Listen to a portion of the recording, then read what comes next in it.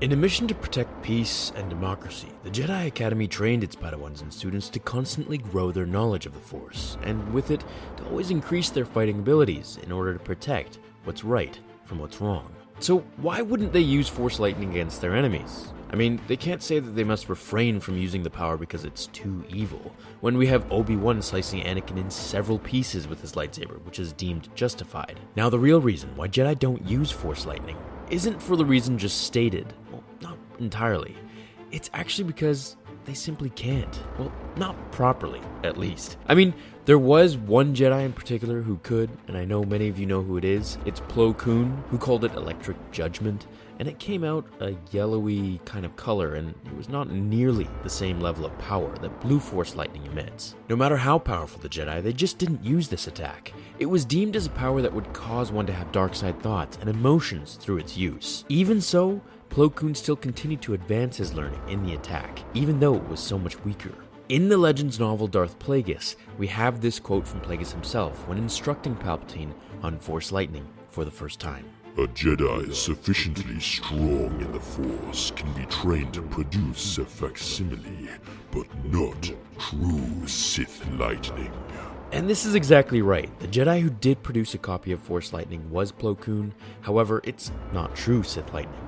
It was more like a stun gun, which was due to the Jedi forbidding him from really letting go and hating the enemy, and thus making his attack deadly. And therein lies the difference. Plagueis goes on to tell Palpatine, Force lightning requires a strength of a sort only a Sith can command, because we accept consequence and reject compassion.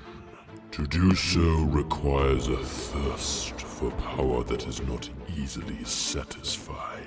Now, it's this constant thirst for passion that led Palpatine to his death in Episode 6, because his constant hunger for faster and more powerful lightning to fry Luke made him lose sight of Vader's shift in the Force that led him to his tumble down the shaft. And this is what the Jedi were going for. They knew that if you completely let yourself go to the dark side, you'll end up just like Palpatine, where you'll want too much power and then you'll shut out every other sense that you have to be this dogmatic, animal-like monster that's just full of power and rage, but with it, you give up everything else, leaving you vulnerable, which is exactly what you didn't want to happen. Now, in Legends, Luke has used it in the Swarm War, which you saw in the thumbnail. However, that's not even Legends from the film novelization, which is Legends enough, so it's beyond even considerable. Now, lastly, in order to execute Force lightning, you first had to be exposed to it yourself.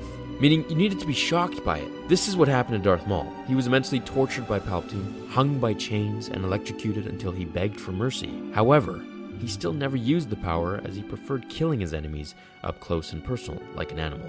Also, Darth Maul wasn't really the most powerful when it came to the Force, until we saw him in the Clone Wars. Seeing as how Jedi forbade each other from using it, that means they weren't getting hit by it in practice. Unless they came across a Sith Lord who rejected their compassion, they would never know the true power of the attack, nor how to defend themselves for that matter, like what happened to Luke. You guys think the Jedi should have been able to use Force lightning to their advantage? At the very least, I feel they should have taught their students about the attack to further prepare them and how to deflect it. Also, like the first Skywalker. No, Anakin, no! No! Thanks so much for watching this episode, everyone. I hope it was entertaining and informative. I'll see you all in the next episode of Star Wars Theory. Until then, my fellow Jedi and Sith friends, remember, the Force will be with you